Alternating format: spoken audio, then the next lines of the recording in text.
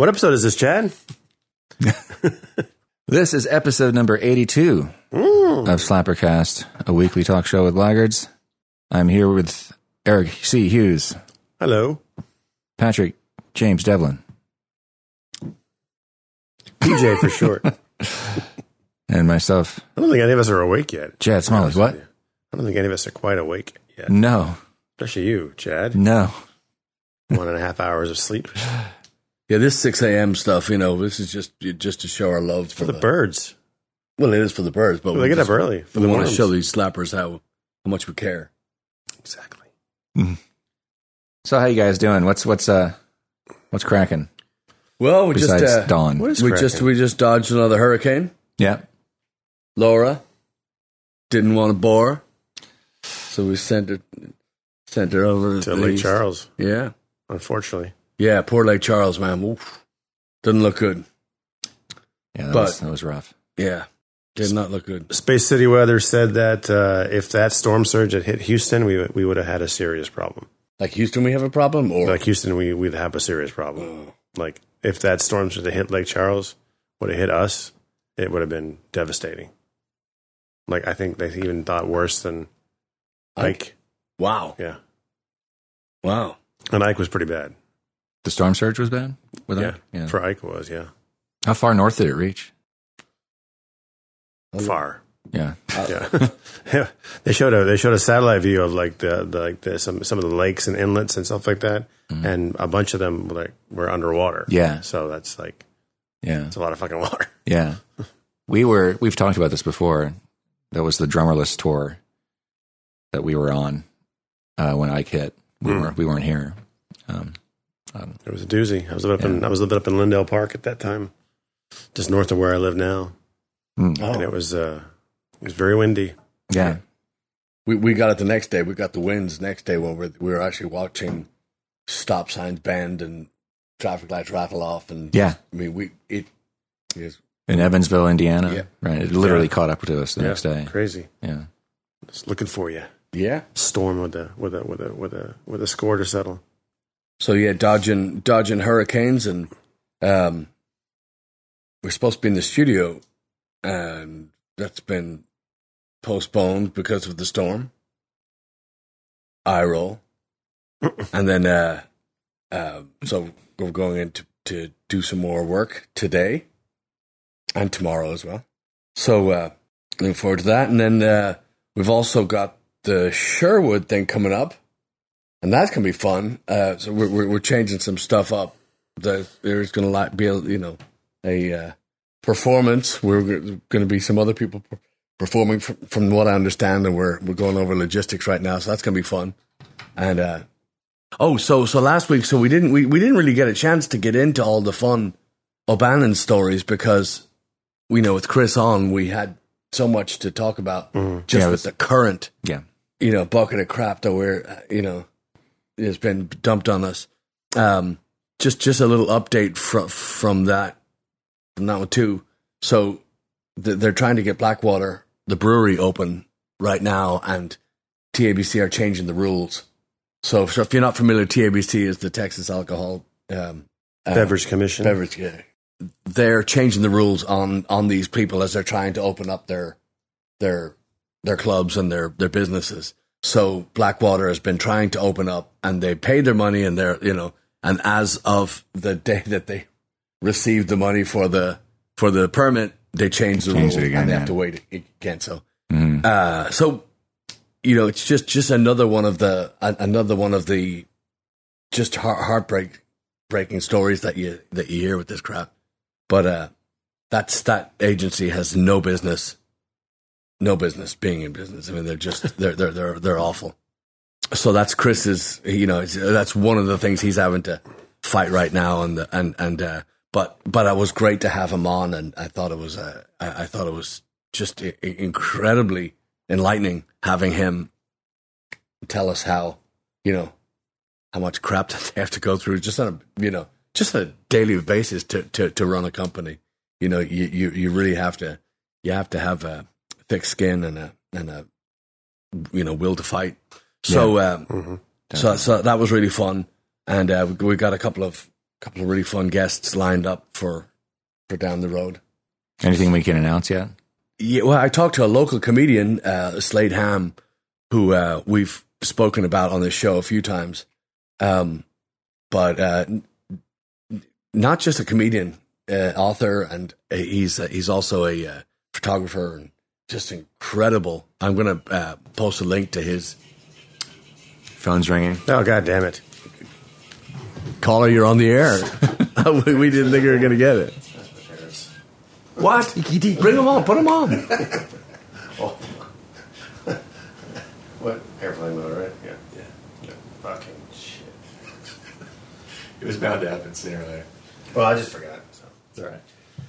Mom and Dad, I sent them a link to one of our podcasts, which they watched and they enjoyed. So Really? we'll give a shout out to Irving and Ellen Hughes up in northern Vermont right now for the summer.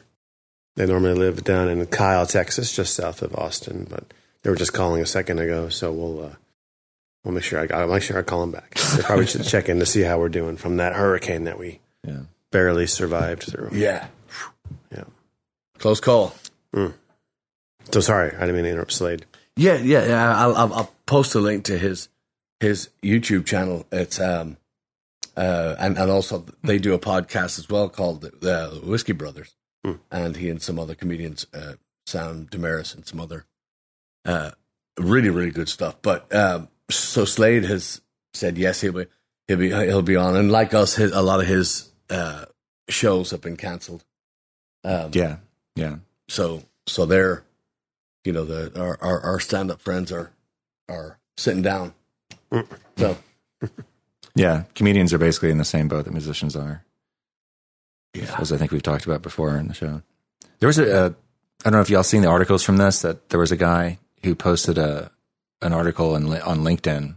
It's a blogger, entrepreneur guy. He's actually a co-owner of a comedy club in New York City, where he's basically sounding the alarms that New York is screwed. That's never going to come back to what it was before, and yada yada. And Jerry Seinfeld was really offended by this article and published an op-ed in the New York Times saying, "Yeah, we are. You're wrong. Shut up." What the fuck does Jerry know? What does Jerry know about any of that stuff? Well, that's what the guy, and the guy's reply was taking him to task, saying, "Don't you like live in the Hamptons anyway? I mean, you're not actually here seeing what's happening. Right. It really is bad." But I think both of them actually had good points. Jerry's argument with it was that, it's going to be challenging. I mean, New York will survive, just like all cities will survive, because people, he's specifically talking about the comedy business, I think, in particular from that standpoint, about, everybody's doing things remotely, and, the live streaming thing now. And, but that's not going to be the only thing that we do. People are still going to want to go to clubs and see live music and see live comedy, because we need people to have this desire to be with other people, and that's the power of New York. And one of the reasons why New York has been so powerful culturally is because everybody's so close together and around each other all the time. And, just because that desire is not going to go away, eventually we will get back there, but that doesn't really address the immediate concerns. Yeah, which is paying rent on clubs that aren't open, and it's. I take a lot of umbrage when I hear anybody that has any sort of influence, especially financial influence, when they start putting their 2 cents in.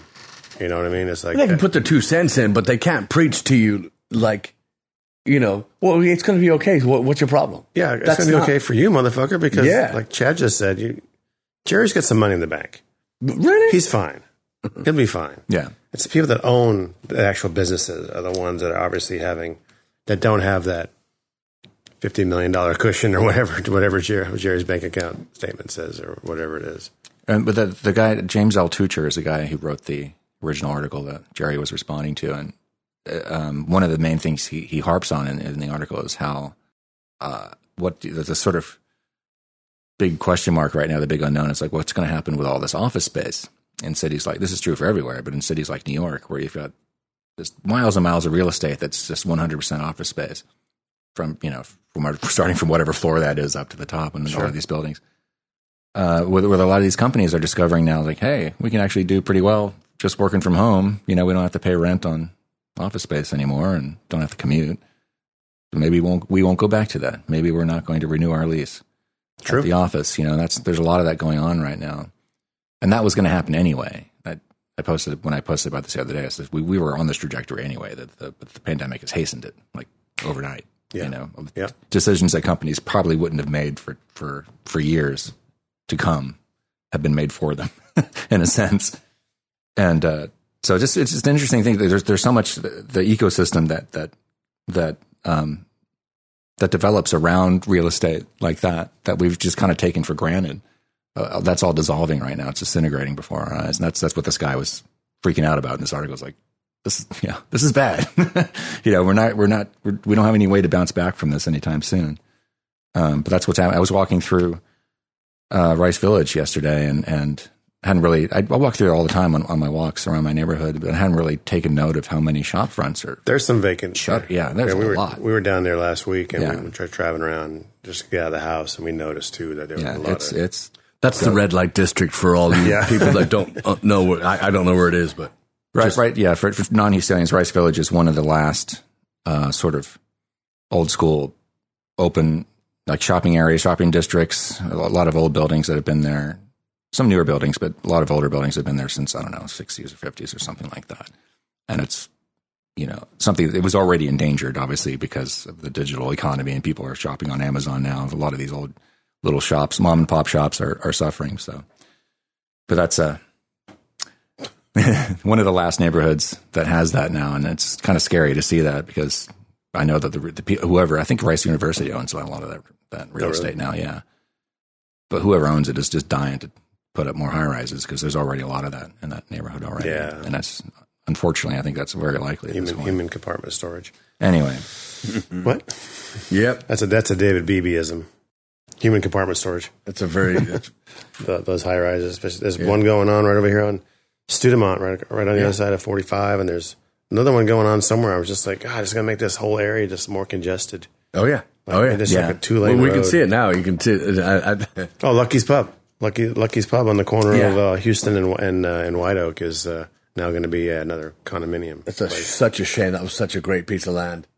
I mean, it's still a great piece of land, but it was just such a nice building and just old and kind of looked like a mini Fitzgerald's. Yeah. Sitting right there. I played there once with Jesse Dayton, and I've gone there to watch Astros games with Alan Hill, and of course it does flood out every single time the bayou rises. So hopefully, and anytime an 18-wheeler goes through a puddle there, exactly, they're underwater.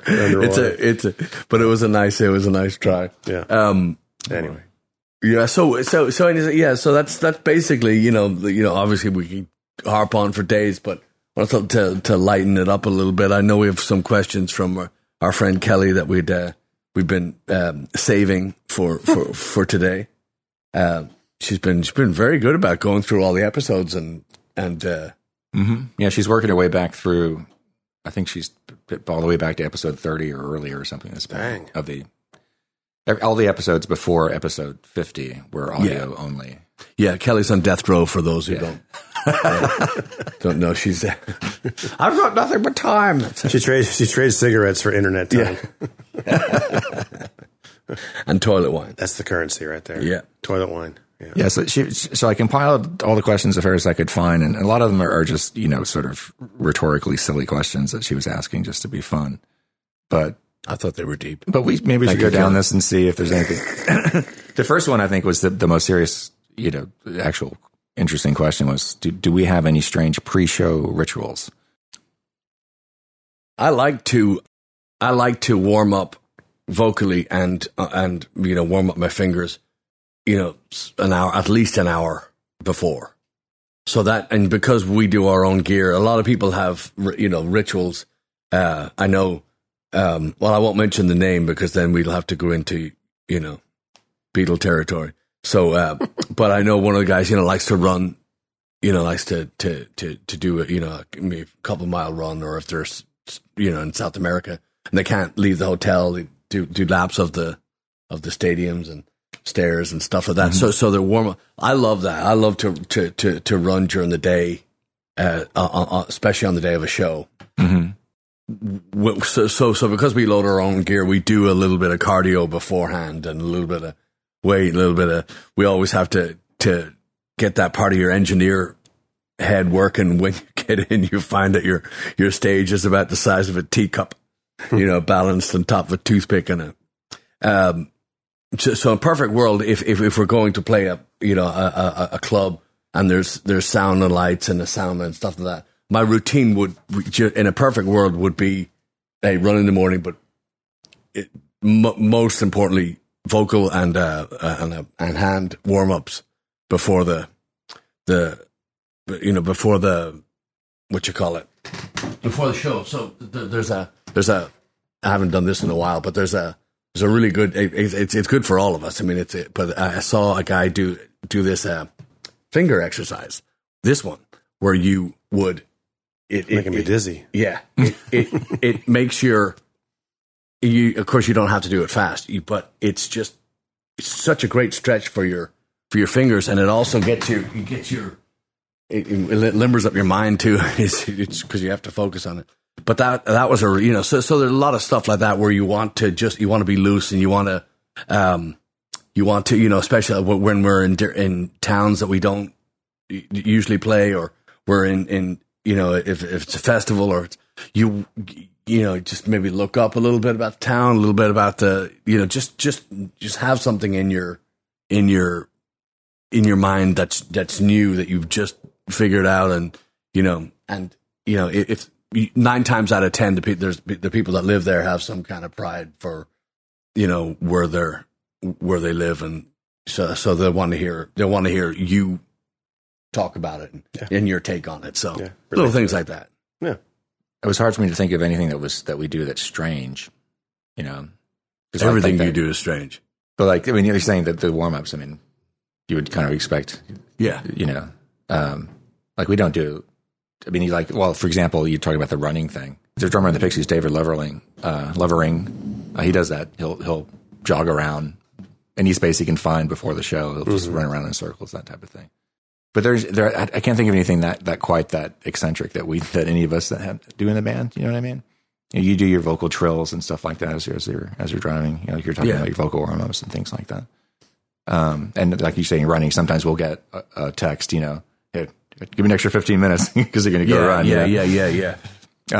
But we for many years, whenever we have a coffee shop near the club that we know is there, we'll make extra time. Yeah. Maybe an hour, anywhere from 30 minutes to an hour before we need to be at the club. We'll meet there first. Good point. And I forgot about that. That's usually how we have our, in the past, that's how we'd have our meetings and stuff like that. Or sometimes we wouldn't really have anything to talk about. We'd just sit there and just chat about anything. Yeah. Or we do a set list. Yeah. Do you have any weird? Well, you guys left out the prayer, the pre-show prayer, where we stand in a circle and hold hands and that's what we give praise to Satan. Yeah, I mean that's what we do. I used to do finger stretches, which are I used to do with my students at the schools to get them going, and it's kind of fun to do this because it really kind of stretches out a thing a little bit.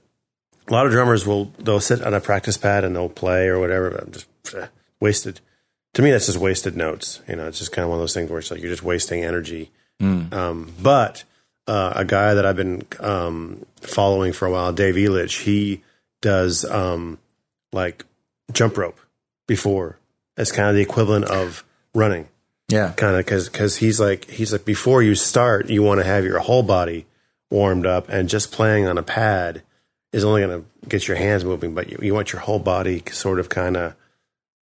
You want to have a light sheen of sweat already before you start playing, and that way your whole body is warmed up. So when we start playing again, and maybe even next week, I might bring my jump rope and do some jump rope out in the field. Yeah, just to kind of get. I mean, it's going to be hot enough anyway, but just the idea. Plus, getting older, you kind of want to have some kind of maybe a little bit of a warm up to kind of just get your blood flowing. Yeah, and, so sit in the van for a couple hours. You want to get out and do something. So. I think as far as what I have to do behind the drums, I think just stretching and getting that little warm up thing would be plenty enough to get me ready for the gig. Well, I feel too if you're not if there's not a physical time before you perform, the mind is slowed down and you're just not as sharp. You're not as together on the you know, you have to have that headspace going to where you're ready to, you know, because a lot of the time, a lot of our stuff is, we're not that call and response band, you know, that, or with those big, you know, sing along parts or whatever. But it's still shocking to me how many people know all the words and the parts of the songs, and even the new stuff that's added, you know, the lyric changes that happen on a night to night basis. They'll be able to kind of clue into that and are able to. So what I'm saying is, if you're not warmed up and you're not ready for it, and you're slow, they'll mow you over. Yeah. So it's a good thing to, and I'm really sorry, back to talking about having Slade on the show. I'm really looking forward to putting side by side the musician and the comedian's, you know, rituals and habits, and, you know, pre-show and post-show. Even the creative process. Yeah, too, to create. Yeah, I'm very interested in. Yeah, and again, not to push. Well, of course, you'll be excited when you talk to the guy, because he's a wealth of knowledge, and he's toured Afghanistan and Iraq, you know, with the troops. You know, he's gone over and entertained the troops and taken some incredible photographs. I want to wait to bring him on to do all this, but the comedians, in my opinion, comedians have the hardest job, in that there's one, and it's them against, you know. And if you're not, you talk about going out there slow or going out there cold, and you're done, you're gonna get killed. You're gonna get killed. I finished a book recently called "Digging Up Mother" by Doug Stanhope, and not only is the book, I couldn't put it down, just brilliant, cover to cover, nonstop, and jaw dropping. My kids would come in. You okay? You go, yeah. I just read it, a little piece, and but they're that one person against the whole room, and you talk about living or dying and we have to prepare. I mean, we have to, you know. Right now, we're writing the best stuff that we can. We're not mailing anything in, but I know that what it's like to mail it in. I've done those shows where you just come home and you're like, never again, because you want to make sure that you're at just, you know, performing at your peak, right? And these people don't get a chance to they don't get a chance to make that second impression if it's their, you know, first time in that room. So. And we have it easy because we have, you know, there's safety in numbers. Yeah, not even strength, but safety in numbers. Yeah, you know? but also, you know, we turn around to you and, you know, kind of, you know, it's okay. Here we go. You know, we got this, or, you know, I mean, Chad and I have been through shit. We made it through Yonkers, New York. We can make it through anything. Fucking hell. If you can make it there, you can make it anywhere. It's up to you, Yonkers. No? Okay. I don't know if you're probably not familiar with that story. We've told on the show before, but very, very briefly, we played a show in Yonkers, at a club I can't even remember, the Irish pub I can't remember the name of. But Willie Mac-Sucks-a-Lot. Yeah. And the audience basically just pretended we weren't there the entire time. No applause. But danced to every single song and requested stuff. Well, that's the Northeast, though. I mean, that's what they said. I said, well, you could have told me that. Yeah. That's literally the only time that's happened, though. I used to play up in Boston all the time, and getting and in New Hampshire at Gore's, and just getting applause was rare. Yeah. It's just they dance. Yeah, but they don't. It's like they're all Norwegian or something like that. It's the same thing in Norway. Like when we played in Norway, they just look at you and you finish the show and they're like, God damn, that was the best show I ever saw in my life, you know, kind of a thing. Yeah. It's like, well, why? Like you said, why didn't you tell me? Why didn't you give me a sign? God damn it! Yeah, you know. But well, I don't need. We've proven it in this time that we're in. I don't need applause, but it was the you know, there is the give and take, and the give to them was the dancing. Yeah. You know, if they stand there with their hands in their pockets and back to you, you're in trouble. Right. Yeah. That wasn't the case. This was I'm That's not, weird. Yeah, just very, very strange. Yeah. When you're not getting enough feedback, it becomes exhausting. We've talked about It was exhausting. That's exactly what it was, and is when you're working in, and again, a wedding, which I believe is another question. A wedding, when when we're booked to do a wedding, the first question I ask is, are you sure that you know who you're talking to? Because we do not fly you to the moon, nor do we, build or tear down a brick house, or do we, we're not getting down tonight. So are you sure that you know who you're getting? Because we are not going to be, not that we couldn't learn it, and we might do a version of one or two of these songs that you like, but are you sure because your in-laws, your soon-to-be in-laws, may not like us as much as you like. Not that we're going to be a punk rock show or Spitting Blood, You're going to do your show. We're just going to do a show, right?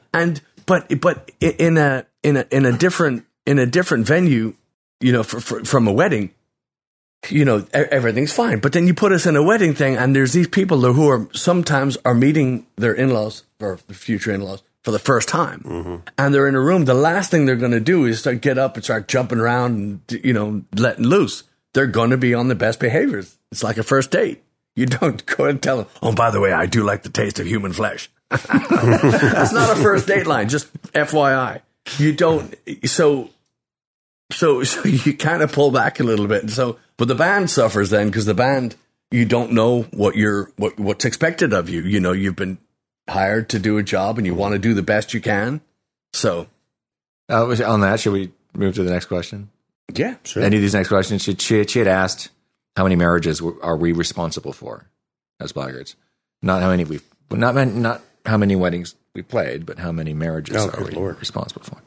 So we don't really know. I mean, we know that we are. Yeah. Oh, and it's a lot. Yeah. I mean, it is a lot, because we've met people all over the country, and in Ireland too. People have come to our.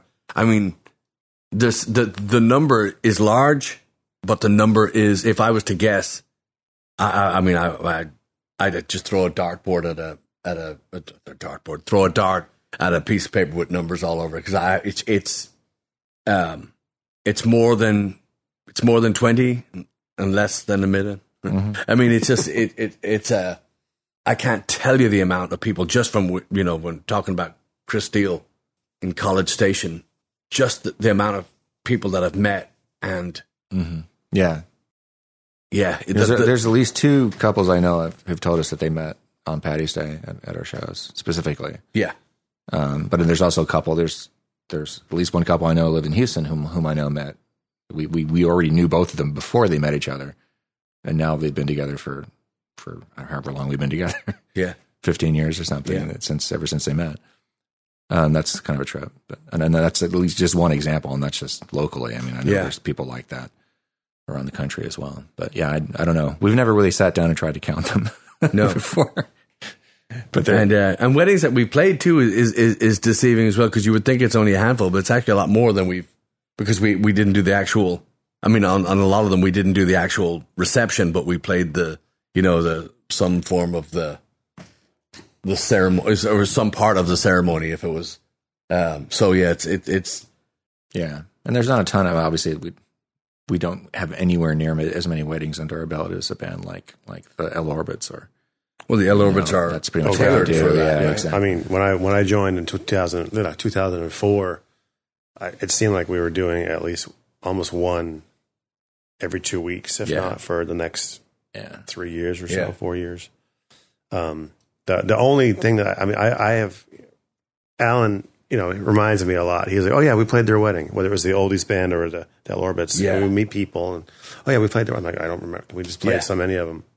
No, the only one I do remember was there was a family here in town, and we played all of their kids' weddings. They had 3 kids, 2 boys and a girl. And I don't think I played the oldest son's wedding, but I played the second son and the daughter's wedding. And somebody said, "Oh yeah," the family said, "Oh, yeah, we hired you guys for every one of our kids' weddings." Wow. It's kind of wacky. Wow.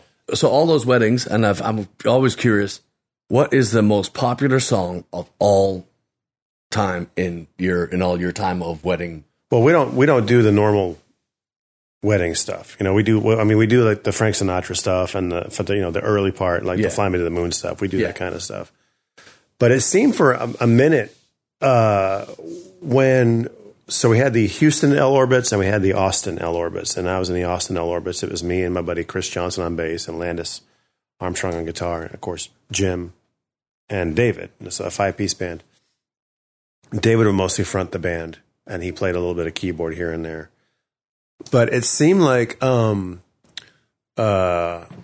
Sweet Caroline was a big one, and that David Allan Coe song, "You Never Even Call Me By My Name." Really?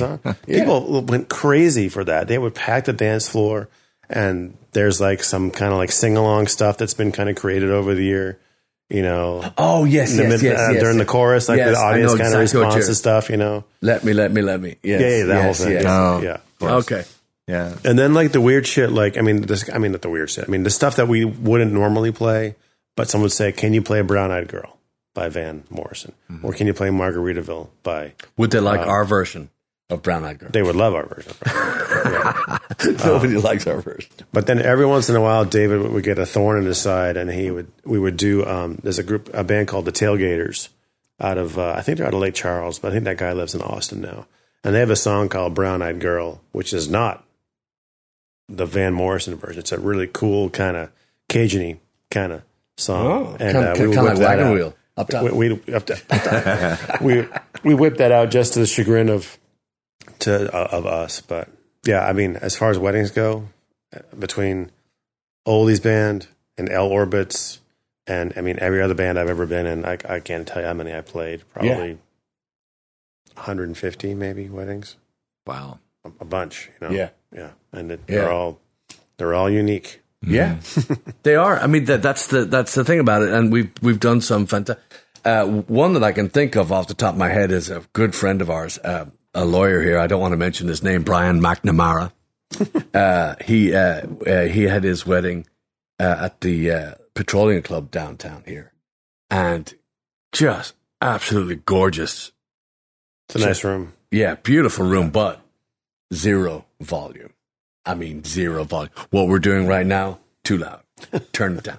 Not to their. I mean, to their credit, they had a bunch of Irish, New York, and a bunch of family in from all over the country and from Ireland and whatnot. But I mean, just the nicest people. And Brian is just a spectacular family lawyer if anybody ever needs any of that stuff. But just an even better person. He's from Dublin, and he's the most soft-spoken, but knowledgeable, wonderful man, beautiful family, and we that room. Of course, now we have the joy of playing direct. Back then, it was amplifiers to the ceiling, just on enough, just the light turning, seeing the light on there. That's a little loud. Turn it down. Yeah. But weddings are definitely.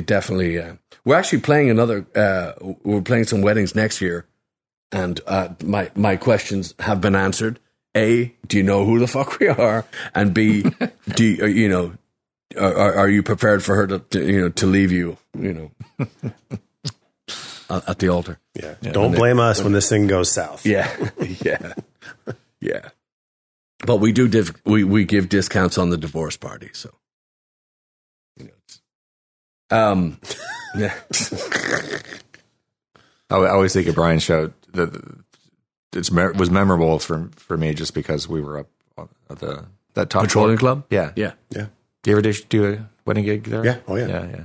But I guess that must be a popular spot to get. Oh yeah, for weddings. I think I played an oldies band Christmas party up there for some company that had it at the Petroleum, and it was weird because oldies band is can be high energy, can be kind of loud sometimes, And I remember just being like stuck in a corner and just kind of doing our show. And it just seemed like the sound wasn't going any further than the potted plant that was kind of in front of us, you know, just because, you know, it's a carpeted room usually. And it wasn't like they were dancing. They were just there having a Christmas party. Yeah. It was strange, but Yeah. they paid us. So Yeah. kind of don't give a shit. Check clear. That loading's a pain in the ass, but Yeah. you know, but Yeah. isn't every loading sometimes? Well, and I just last time we rehearsed, I heard both these guys say, I don't have it on tape, but you can take my word for it. But I heard both these guys. I miss loading in. Both of them said it. I do. I really do. Yeah. We joke about it, but it's it's that necessary evil that actually becomes part of your warm up. It becomes part of your, and if you do it right, you know what I mean. If you're not under the gun, if you're not late, if you're not, you know, staircase, you know, icy staircase in the back of a club, but you know, it is actually it's cathartic, and it's that moment of, you know, and again, I'm not a gearhead. I still for as much gear. I took my little studio apart yesterday and just rewired it because I didn't like to see all the spaghetti, you know, because I'd added some stuff, and so I took my studio apart. But when I put it back together, it was that I had to turn the stereo on and just kind of listen to it and put it, you just sit by it, because it's, although I'm not a gearhead, I enjoy the symmetry of the gear and the placement of the, you know, stuff that I bring in and take out, you know, to go play with or record. You know, now it's easy. Everything is just eye level and, you know, just accessible. But it's the same thing. It can be this very rewarding exercise to load in and to put everything in its place and have your space and, you know, run the wires right and just make it to, you know, because you really you want to be able to move freely and not, you know, rip a wire out or pull it and knock a speaker over or, you know, whatever. You want to have that. You want to have that. Man, we should go play a gig. I want out of here. Yeah, I think there's a couple of reasons why I think it's that I actually miss it and I enjoy it. Is that, number one, you start to, it gives you an outlet to kind of start burning off some of that nervous energy before you go on by being, you know, carrying stuff around and being active and doing something. I hate that. It's one of the things I don't like about shows where we have to wait. Like sometimes, depending on what's going on, like if there's a game we're waiting to end, or there's some other thing the pub has going on before we start, and we have to sit there and wait. Playoff game. I hate waiting to play. If we're ready to play and we're not playing, I hate sitting there. And God, so when setting up, it gives me something to do with my energy before the show too. But I think too, there's just the associative thing is like my brain knows now we're setting up. Pretty soon we'll be performing, and then my brain just associates it, like there's a reward coming for this hard work, you know. But I don't really. To me, I don't ever dread it. You know, I don't ever. God, we have to load in again. Oh God, now we have to load out. Jeez, you know, I don't mind it at all. I've known plenty of musicians who do, and I don't understand it. But it's kind of ritualistic too. Like you get into a groove of like this goes here, this goes here, this goes here, this goes, like every time. Yeah, it becomes like very, very much. I don't know how it is with you guys, but I know that like, okay, first this happens, and then this thing goes on this, and then the kick pedal comes in, and then here comes the snare drum, and then the other drum, and then the cymbals go in order. Yeah, you know, from biggest to smallest in that order, and then you know the mics go up or whatever. So it's just, and it's like, I know that this band, and when I play with Alan, we're two of the fastest teardowns. Setups and teardowns. Yeah. It's just like we just do it, boom, like super quick. And the key, and you know, I didn't really know this when I was younger. The key is as soon as you're done, if you can, start tearing down. As soon as you get done playing, you know it's over. Just start putting that stuff away. Don't wait on it, because then that energy you have from that gig starts to wane, and then it becomes a chore. And that's when those guys start to bitch, because they probably go to the bar, have a couple of drinks, sign some titties or whatever, and the next thing you know, they're like, oh, it's been an hour after we get done playing, and now I have to pack up my shit. Yeah. And that's annoying as hell. Yeah. That's never really been an issue with us, I don't think. I mean, we do, Well, Mike, for example, when Mike was in the band, he would do that immediately after the last song. Duh. He'd start unscrewing mics just immediately. But that was just part of his routine too.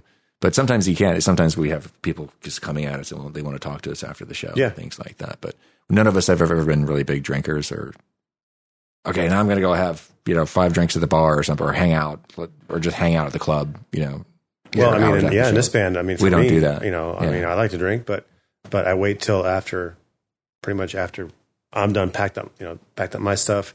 If the van is packed or whatever, or I'll run and get a drink and then help pack everything out. Right. I don't want to hang around any longer than we have. Right. But Exactly. I like a drink after the gig. Sure. Like you say, when you start to feel like it's going to be work and it's going to be you're not looking forward to it, that's just killed your whole night. It just even if it was a mediocre, what you thought might have been a mediocre performance or you're just running it into the gutter now by making the end of it worse. But talking to people at the end, we always want to talk to people, and we want to you gauge your performance. But we were applauded many times. I remember in Austin, especially, being just the staff being just gobsmacked by how quickly we were out of there, and because they would complain to us about other bands that wouldn't, because they can't lock they can't lock up the place before all the stuff's out, so they're stuck there. And man, if you want to piss off your employers, make the wait staff and the barbacks and all that stuff, make them have to wait around for you to get your shit out of there. Mm-hmm. And yeah, I remember that gal at Timeout 3 down in Pearland. Yes, we she's like, "You guys are done already? Yeah, gotta go." Yeah. So they were happy about that. Yeah. I mean, that comes from years of experience too, but that's been true for so long. Well, I worked in bars forever. And you see those wankers that are they're chasing whoever, whatever bar flies left or whatever, just the last minute stuff that has to be done in their minds. And, and then you have to sit and wait for to get that. And there's nothing worse too when it's crap gear and they're loading it up like it's the museum. Moving on to the next thing. Amp cases and shit. Yeah. It's like, get out. Yeah, we've known there's a band that we knew who played in Austin who would take multiple trips. Yeah. Because they didn't have enough cars to carry all the gear. Yeah. First load, come back. God. What? Yeah. Literally it would take 2 or 3 trips to get all the gear out of the club. Yeah. Oh my God. And I don't care. And they didn't draw flies, but I don't care if they were packing the place with line around the building. That still doesn't warrant having that stuff, and having to put up with that crap. So I mean that's at the extreme end of it, obviously. But most bands will take forever, even if they don't, just because they're not being respectful on stage etiquette. It's like there's another band coming up. Yeah. We'd like to keep as much of the crowd here as possible. Mm-hmm. Could you move any faster? Could you please get the hell out of our way? Like just sitting there talking to each other, how great they were. Yeah. I think a lot of it, like that really, you can't overstate that enough, the fact that Patrick used to be a bartender before. I mean, for many, many years before he was in a band. And that this band has always kind of had that savvy because of that. Because we are. But even without... I mean, both Patrick and I have worked. I'm not sure. Did you ever work in customer service, like waiter, behind the counter, things? I worked at stores and stuff like that. You ran a bed and breakfast. Yeah, exactly. There you go. So we've all been related in direct customer service and stuff like that. So I always tip, that type of thing. I'm always cognizant and considerate of the people who are working at pubs. Sure. But you see a lot of bands just aren't. And those are the ones who try to take advantage of all the free drinks that they're offered, or, there was a story of a band. I'm not going to name any of these bands.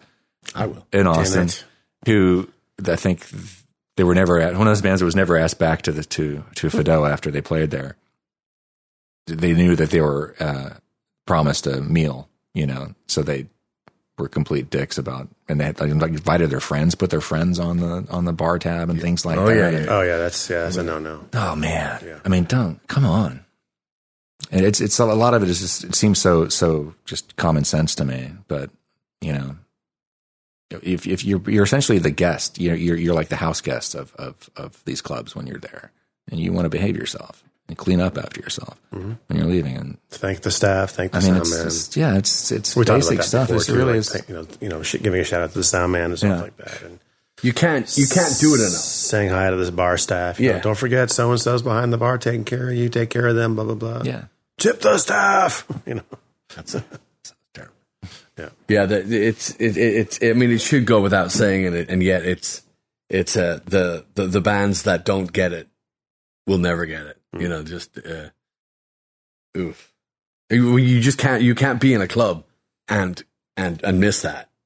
You know, or then you're just that person, that band that's just that you're the only one that exists. You're the only thing.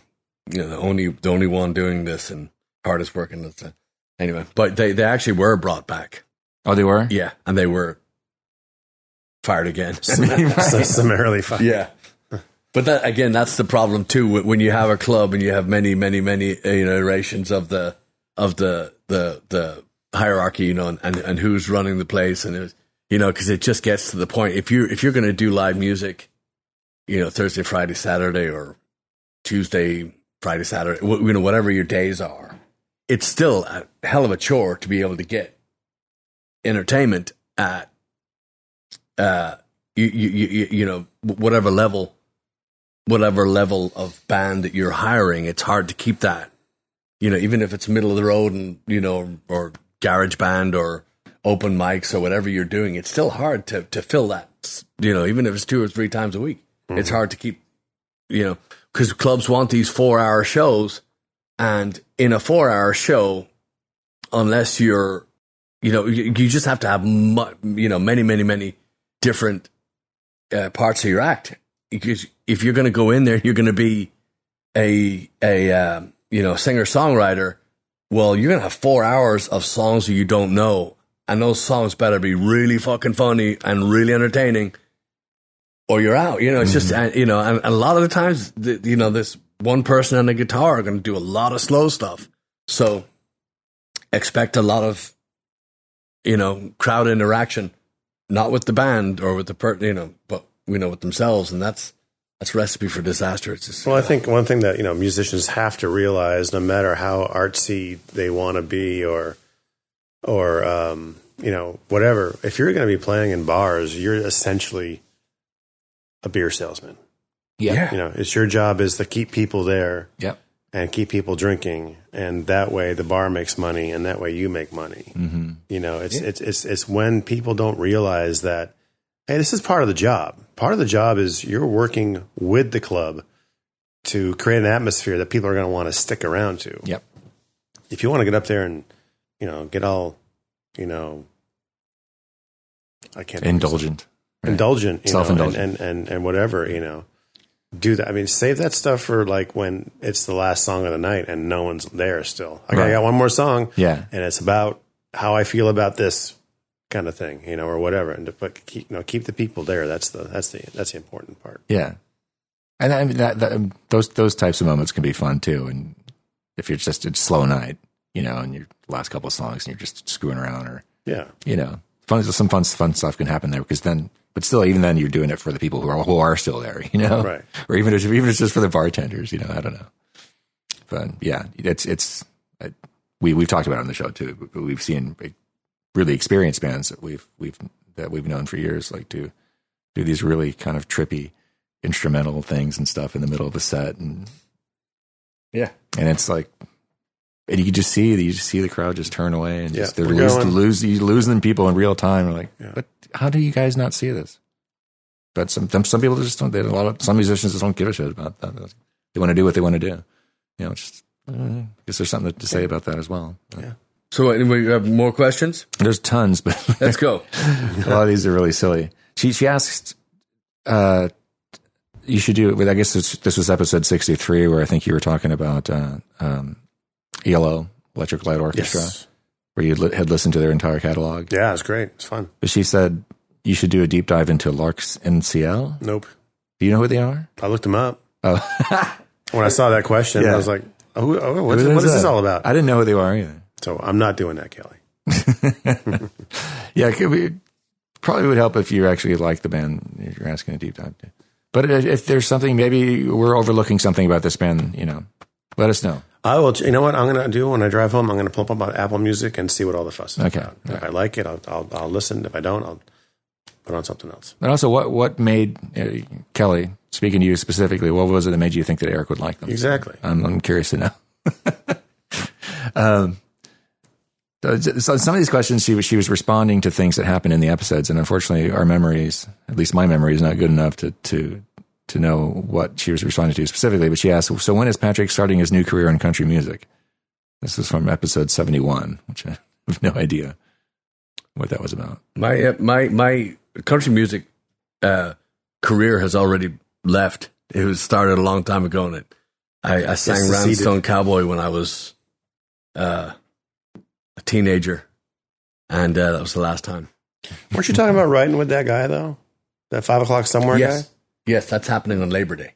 Okay. Actually, if Beaumont's cleared up by then, that'd be fine. Yeah, that's a whole other week.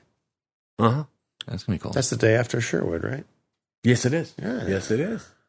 Did Chad ever get his turntable working? No, I didn't, but I did borrow a working one from my mom. I still have this old turntable that was, I don't know, it's from like the early 70s or something that was sitting idle for decades, and it's intact, but it needs to be cleaned and probably completely taken apart and reassembled, which I'm scared to do because there's so many moving parts in there. You look at the bottom of it or look inside of it, it's like an old grandfather clock.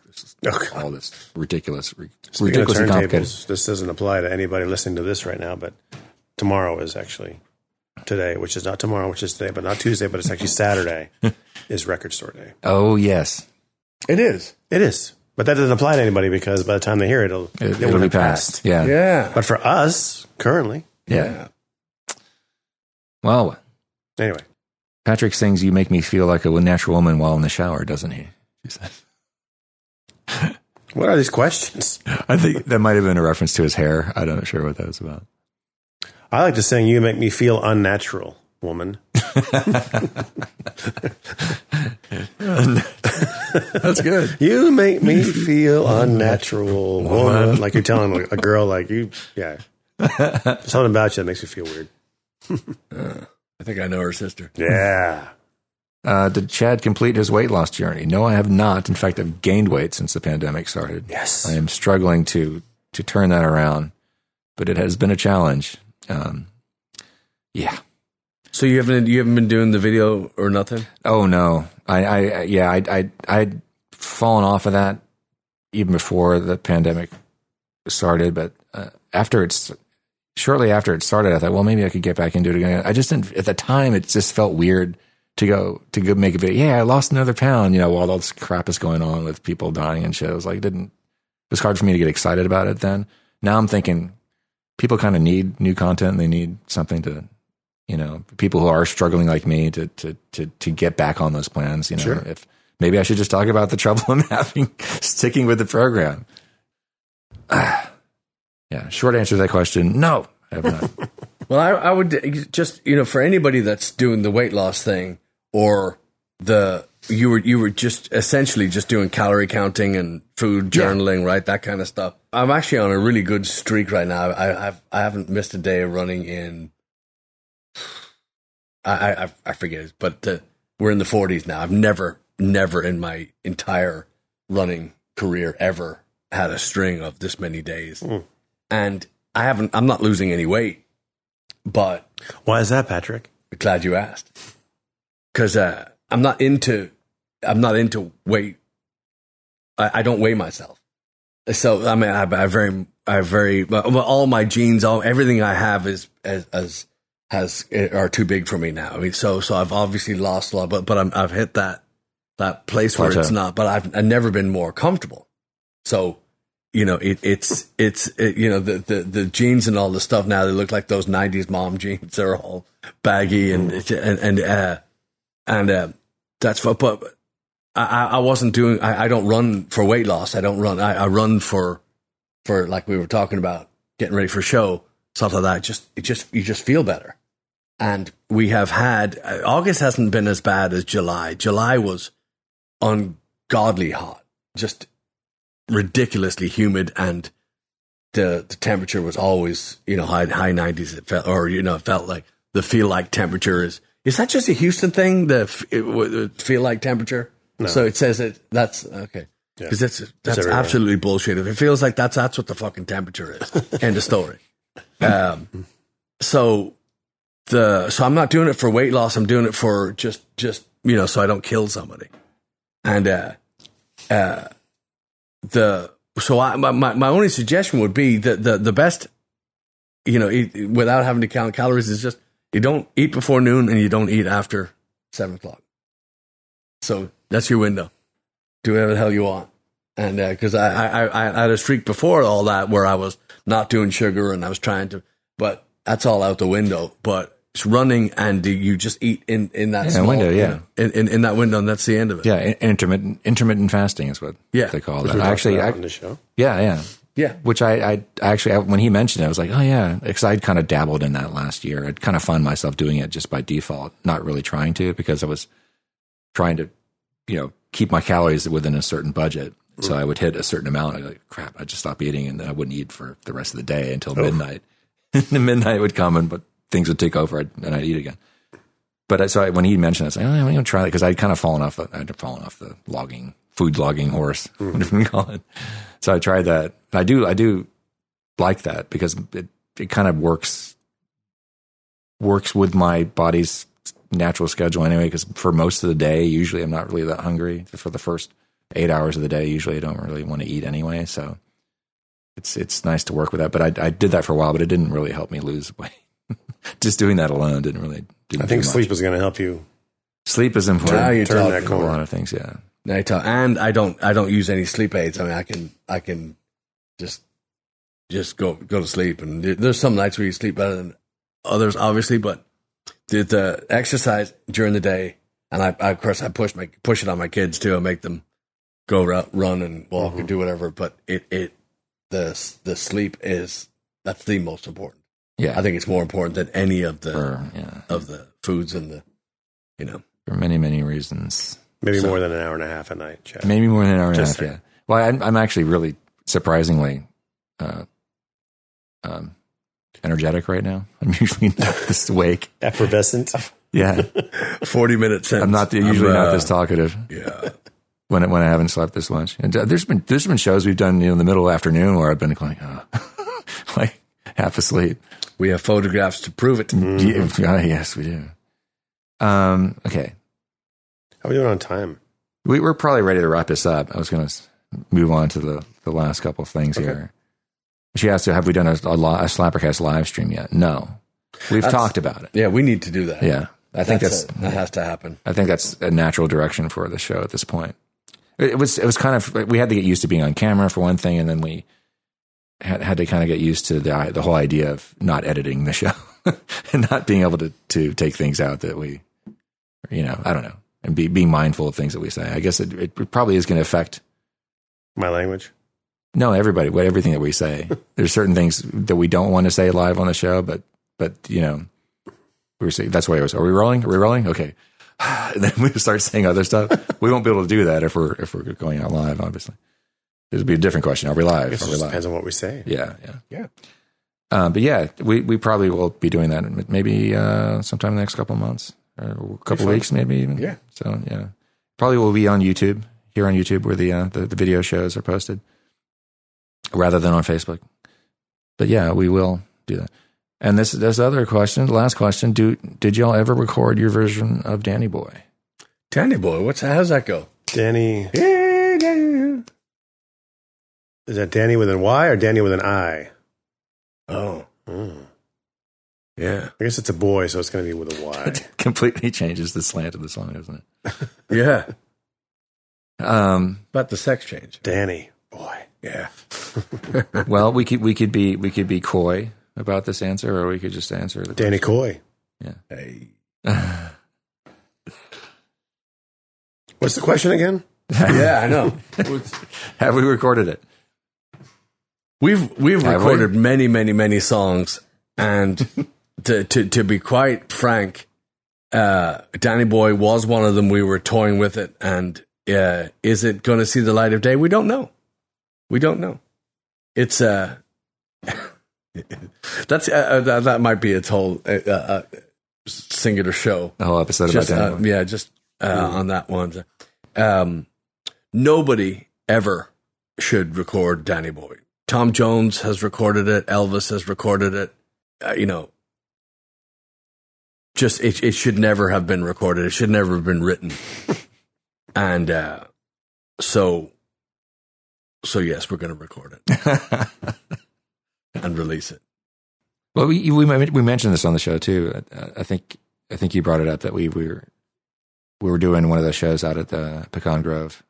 Yeah, and it was somebody. Was it Paul Finnegan? Was it him himself who requested it? He and his cousin. Yeah, his cousin was over from Ireland. Paul Finnegan from Ireland. He owns Finnegan's Motors. You've seen them all over Houston, and they're I think they're most prominent in this down Richmond, Rosenberg, and but he's got a bunch of car dealerships.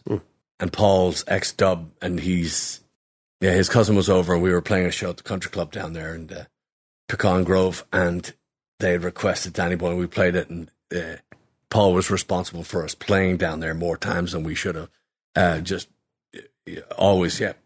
Finnegan writes the check, and the club brings us in, and blah. But we played it that one time, and his cousin that was visiting from Ireland, she had said that she hates the song, and she had really enjoyed our version of it. And for an Irish person to say that to you, it's What's it compared to like in America? I mean, what would the song be like? That like people either love it or they hate it. I think Brown Eyed Girl or probably worse than that. Probably Macarena.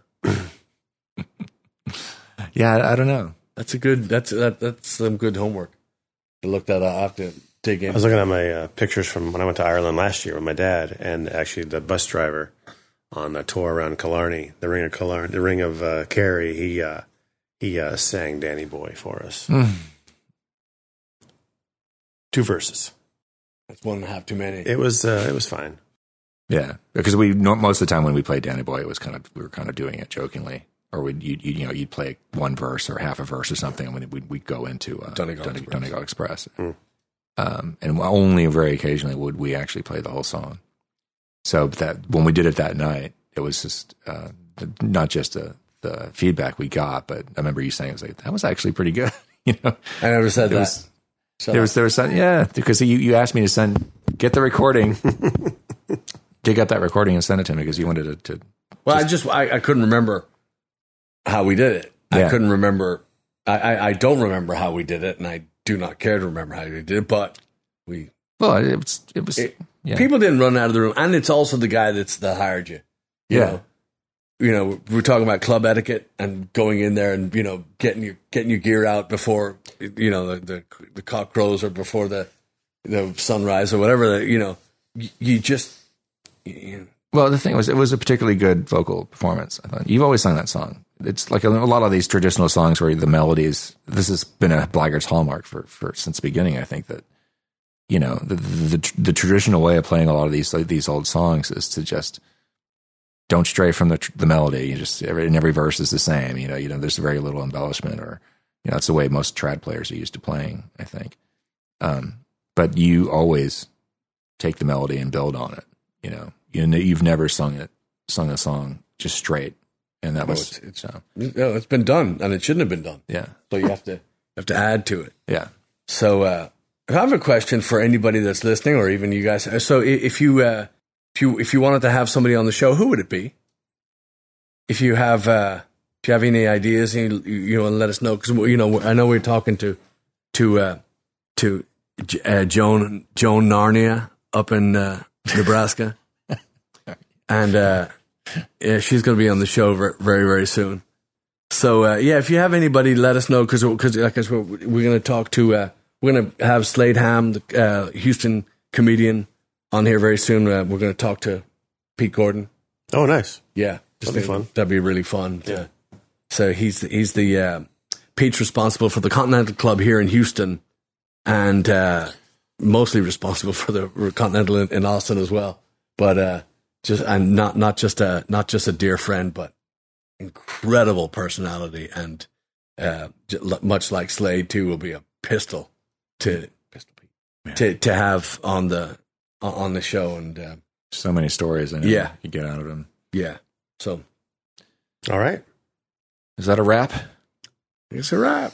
All right. Thank you, Kelly, for the questions. Yeah, and thanks again. Thanks for listening and going through the many, many, many hours of this stuff. And we're looking forward to seeing you all at Sherwood.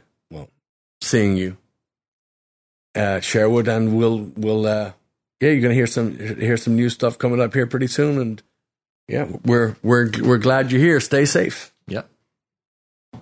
Bye.